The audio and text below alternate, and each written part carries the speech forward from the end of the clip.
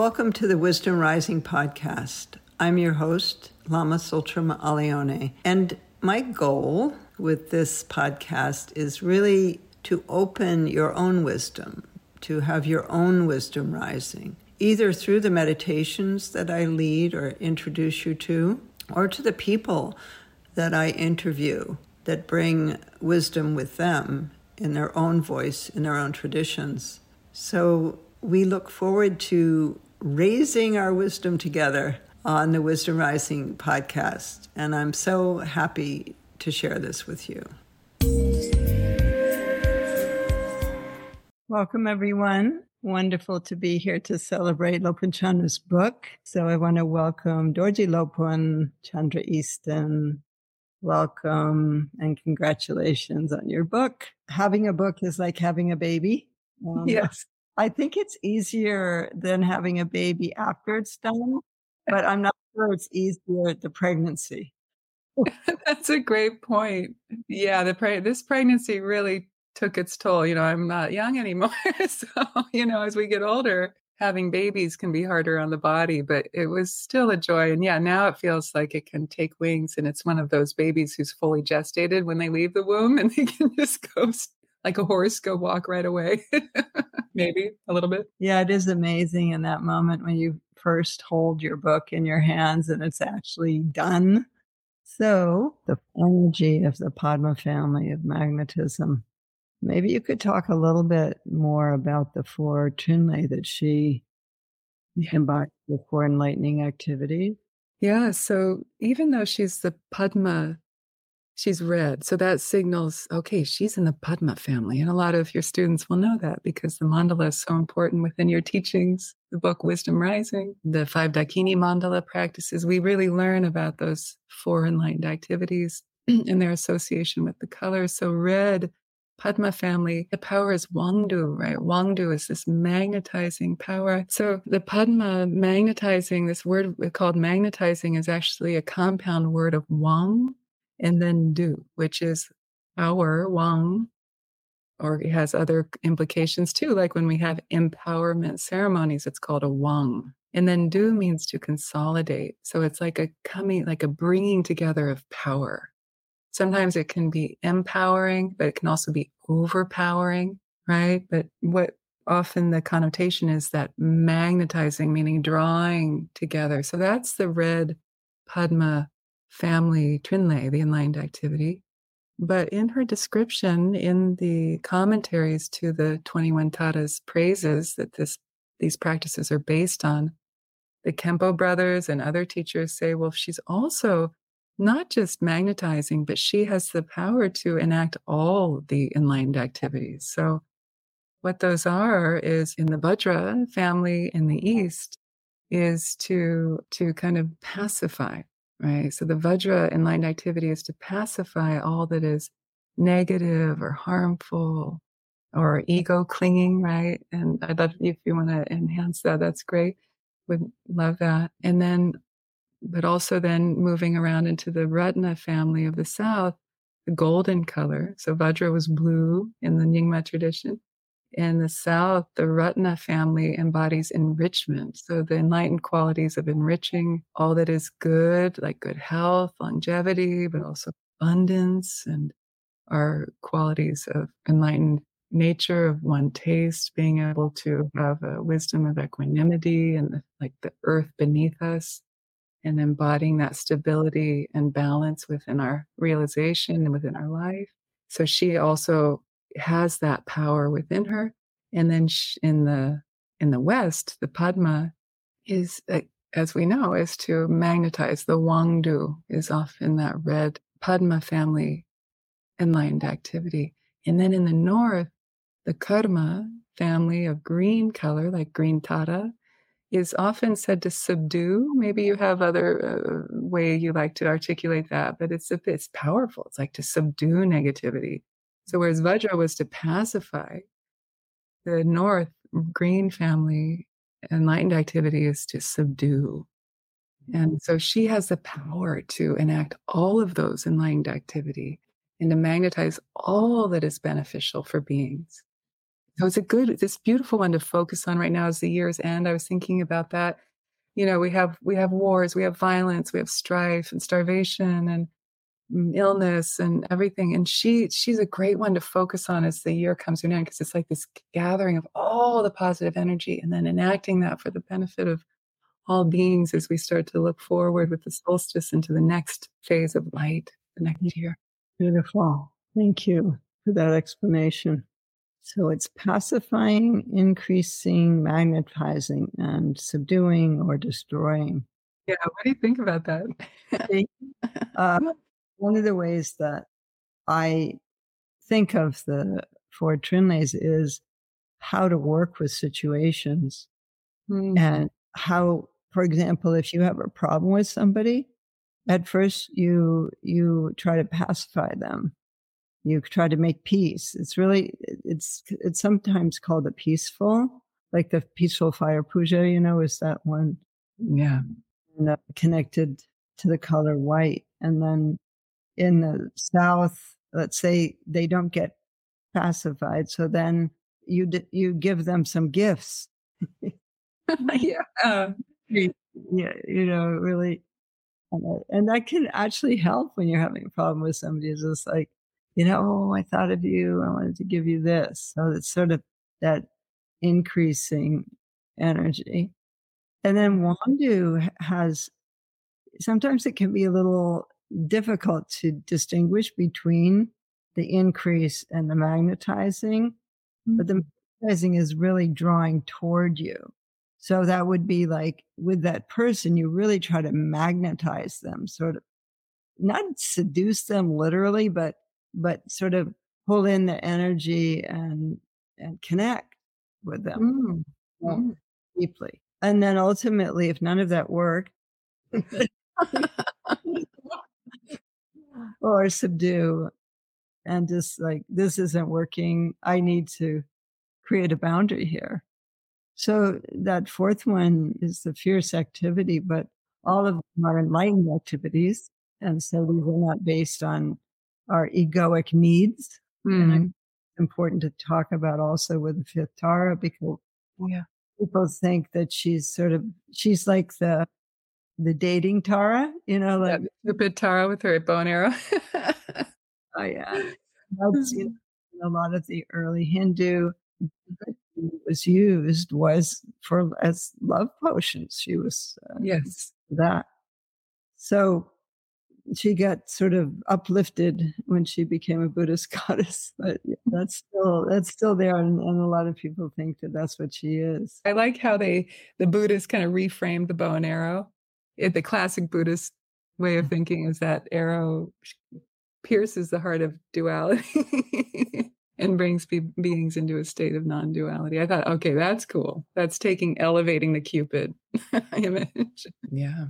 She's interesting. As we're talking, I'm also thinking of Saraha's consort, the Fletcheress Dakini. She could have also been. She could also, along with Machig and you, she could be one of those perhaps Padma deities because of that association with the bow and arrow, how she taught Saraha. The arrow maker, the arrowsmith woman. Yeah. Became his guru, really, but she's never named. This frequently happens with women. They're there and they're very important, but they're not named. So I want to ask you a few questions now. Are you ready for that? Bring it on. Why do you think the 21 Taras are important today? Like, why are they important right now in the world? They are so important, I think, because they, historically we've had such a limited variety of images of the sacred feminine, the empowered or enlightened feminine. They're really few and far between. And yet they're there. They exist. We just don't hear about them very much. So this elevates those different expressions of how the feminine energy, no matter what your gender identity is, we all have that kind of feminine expression, the yin as opposed to the yang, or the solar in Buddhist Tantra as opposed to the lunar, which would be masculine. That's an interesting flip, actually, from like the Hindu and Taoist way of seeing things. It's fun to talk about that, actually, but not here. And so to really get to embody a dynamic variety of ways that the empowered, enlightened, liberated feminine can manifest in the world and in ourselves, right? And to support that, because often either women are hysterical or, you know, angry or irrational, or like in the Madonna image, self-sacrificing mother. And we don't have a lot of images of ways we can embody the dynamic power within us. We don't always want to be a mother. We don't always want to self-sacrifice in the sense of that word. Maybe it's time for us to step out and say, no, I'm important too. I need to be heard. And the Taras embody that quality. Like this one, she's got this dynamic of the peaceful and the fierce or wrathful within her. And I like to imagine that as like the collision of opposites that give rise to an explosive dynamism. They call it semi-fierce or semi-wrathful, right? Is the common way to say that her category of the mood or the expression of this Tara. But often you'll teach that it's joyful. And I think that's beautiful because it's that kind of, maybe even like what I say in the other Red Tara chapter, Tara 1 is its state of, in the best sense of the word, orgasmic unification of opposites, that potency of dynamism. So these Taras embody this and don't hide it, Yeah. This way we can embody. Yeah. It's really true that we've had such limited images of examples or models of the spiritual embodiment of the feminine. And I mean, I grew up with really only the Virgin Mary. That was one that I had. And we all need models. When we're trying to decide what to do, we often think about, well, what did so and so do, or what, how did they do it, or what's a model for what I'm trying to get to. And then if you have all these various models that you can use for various activities, it just has an incredible richness in it. Wonderful. I'm remembering your book, the first book you wrote, Women of Wisdom. That's exactly what that did for so many of us. And I know that was your impetus for writing that book and translating those Tibetan women practitioners' biographies. And so it's so true. And that helped me so much in my 20s when I was studying Dharma in India without a lot of female embodiment representations. And Yeah. Yeah, the Taras do that too. They continue that in a different way. So, leading from that, can you talk about your own personal experiences or things that happened that led you to feel there was a need for the feminine in your life, and also a need to acknowledge the fact of the patriarchy in Buddhism, and how that came to you personally in your experience? Yeah. I had the good fortune of having a Buddhist mother, Tibetan Buddhist mother practitioner, right? Janine, my mom. And she was always very devoted to Tara. So when I was a young girl, she taught me her mantra. She told me about Tara as the enlightened feminine. So I knew that she was there. I knew that existed within the Dharma. But when I grew up in Dharma centers and my parents would often host lamas, and it was so obvious the disconnect between the idealism of the empowered feminine and the balance between the masculine and feminine enlightened qualities, and then the cultural expression of the norms, very, very patriarchal.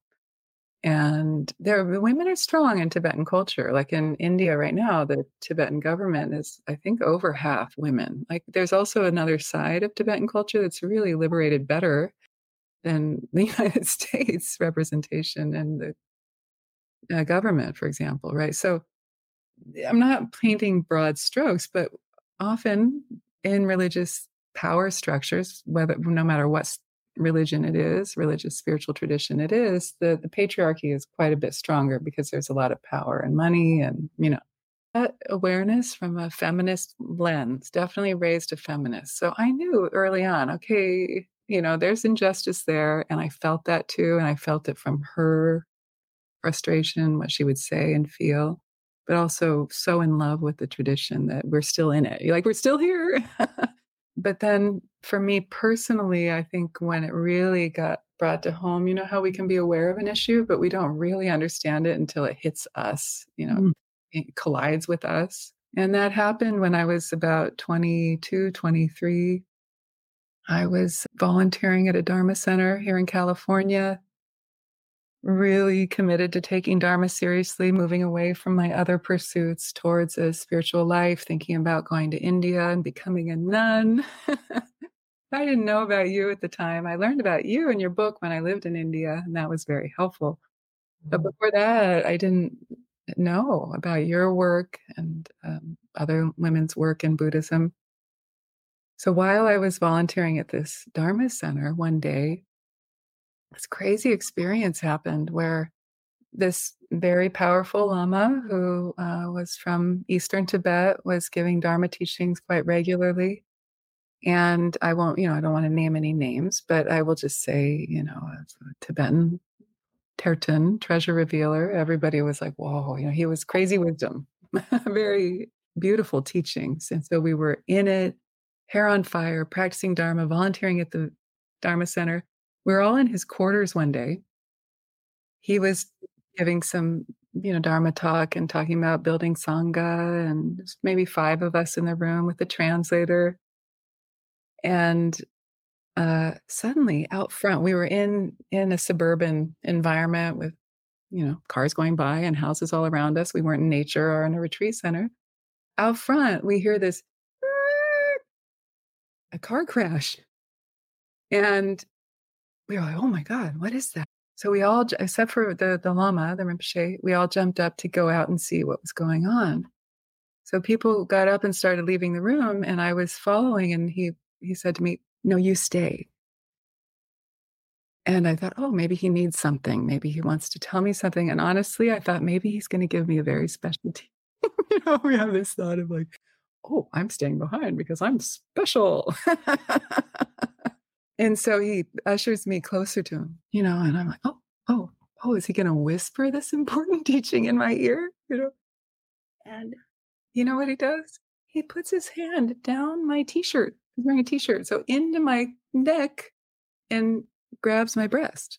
And I was like, no. And I sort of like playfully, but firmly slapped his hand and said, no, not that kind of girl, And he was just sort of laughed and brushed it off. And then I was like, okay.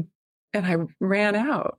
So that was like, oh my God, I actually didn't know that he was a householder. So I also thought he was a monk. So not only is that not okay, I thought he was breaking his vows. I was beginning early days. I was really conflicted about that. And I told one person, and I said, please, can I confide in you? She said, okay, I won't tell anybody. She's grappling with it. But then she told everybody.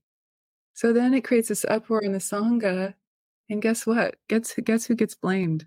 He calls me in there with the translator, a week later, chews me out, tells me I'm ruining his enlightened activities. People left the Sangha because of what they heard.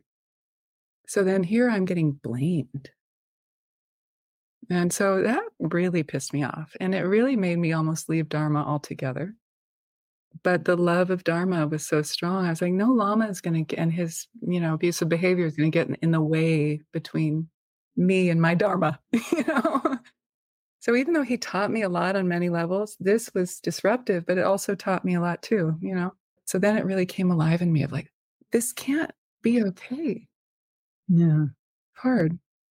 Yeah.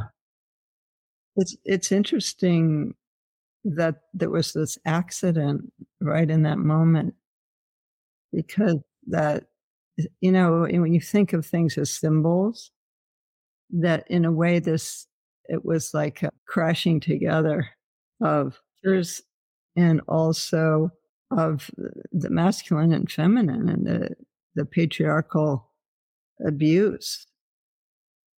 And that's so common, that the woman is blamed. That it's your fault.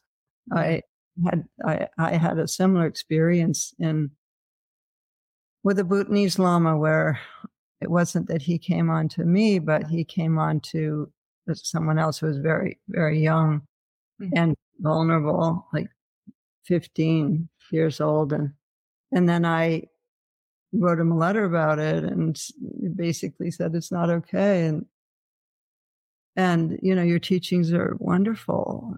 And this, do you think about the impact on these women and so on? And then his Sangha, some of whom were feminists, they attacked me rather than him. Yeah. I think that before Me Too, that was experience of a lot of people. And somehow that's getting kind of swept under the carpet now with Me Too. And we do have a voice now, although, of course, it's still going on and women are still being silenced. But all the women, not only in Hollywood, but everywhere in the business world, within families, within religious situations, who got blamed for patriarchal misbehavior. Well, as you're talking, even right before you uttered, said Me Too, I'm thinking, here we are, we get a chance to have a Me Too moment, you and I, and hopefully that helps other people, whether they're a man or a woman or non-binary, who experience similar kinds of things in spiritual communities. And actually the 17th Tara, one of the real life manifestations I chose, there are two in that chapter, 17th Tara, who this is the Tara who stops immeasurable invading forces, right? So the first real life embodiment I chose is an amazing woman named Virginia Hall, who was a spy, worked in espionage in World War II and helped to literally stop the invading forces of Germany into France and World War II. But then the second choice, I chose a movement because I started to thinking of these enlightened activities of Tara, not only in individuals, but within movements, right? Founded by women. Mm-hmm. Tarana Burke founded Me Too, and it was about stopping the invasion of our bodies, right? That stopping of invading energy that violates and robs us of our autonomy through sexual abuse and other forms of abuse. And so check it, I want to encourage people to read that chapter. I feel that that's an interesting thing to think about in terms of how do we embody the activities of helping to stop invading forces, whether it's violence or verbal abuse or physical abuse. So Me Too movement. And her name has Tara in it, Tarana Burke. She's a beautiful, amazing autobiography. I highly recommend reading about the origin of Me Too and her bodhisattva intent to give people a voice, empathy, a space to say what happened to them and to be heard. What is the name of her book? I don't remember her. It's an autobiography by Tarana Burke, Burke, the founder of the Me Too movement. And it's also a good audiobook. She reads it. I listened to her audiobook. It's beautiful. So one more question and then we'll close. Is there a particular one of the 21 Taras that you connect with or that has been particularly personally meaningful for you?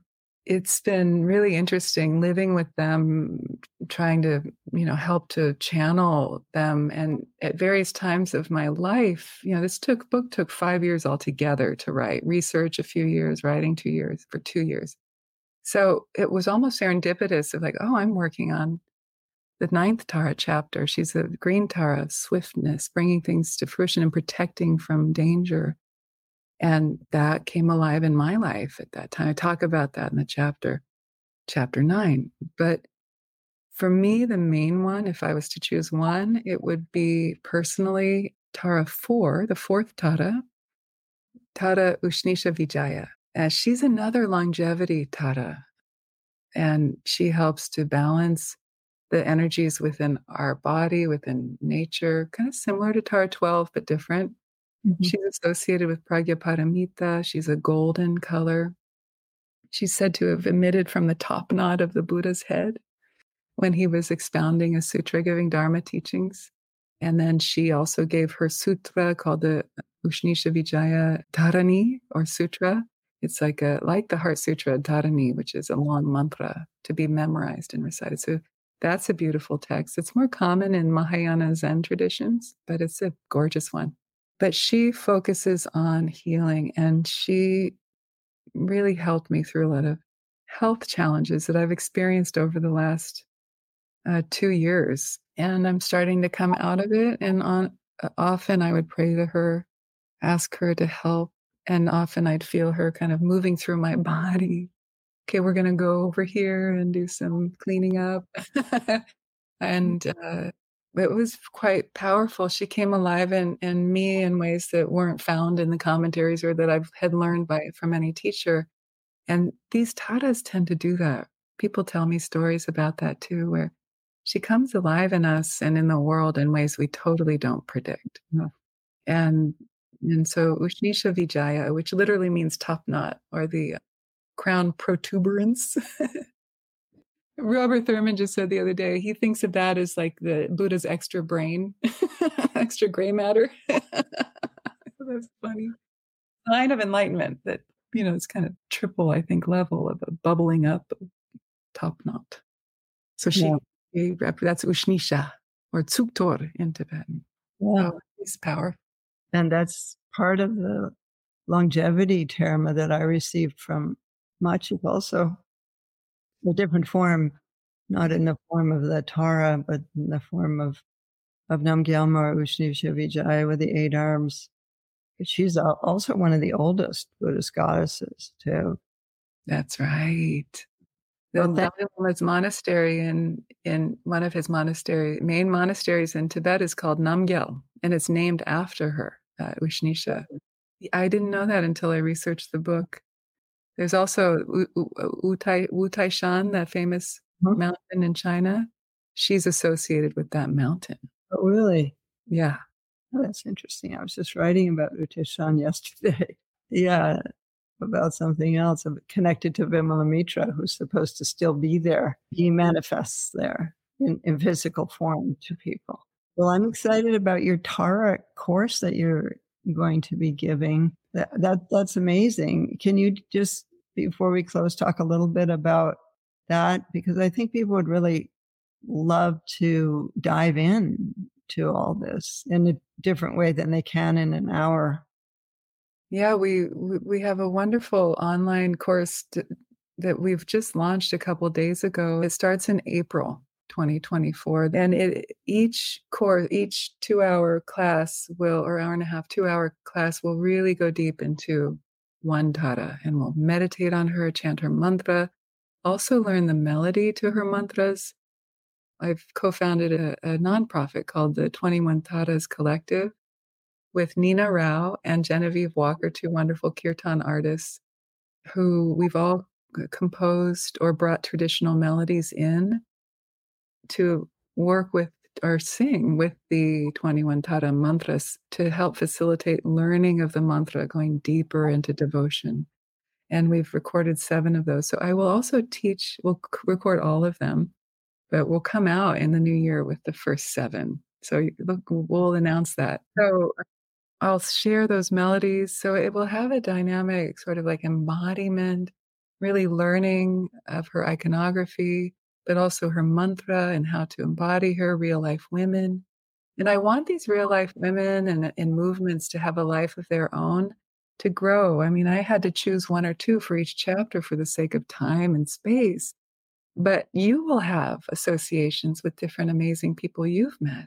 So I want it to continue to grow so we can compile like a long, nice body of suggestions and ideas of how Tara is coming alive for everyone. And that will also be a part of the course.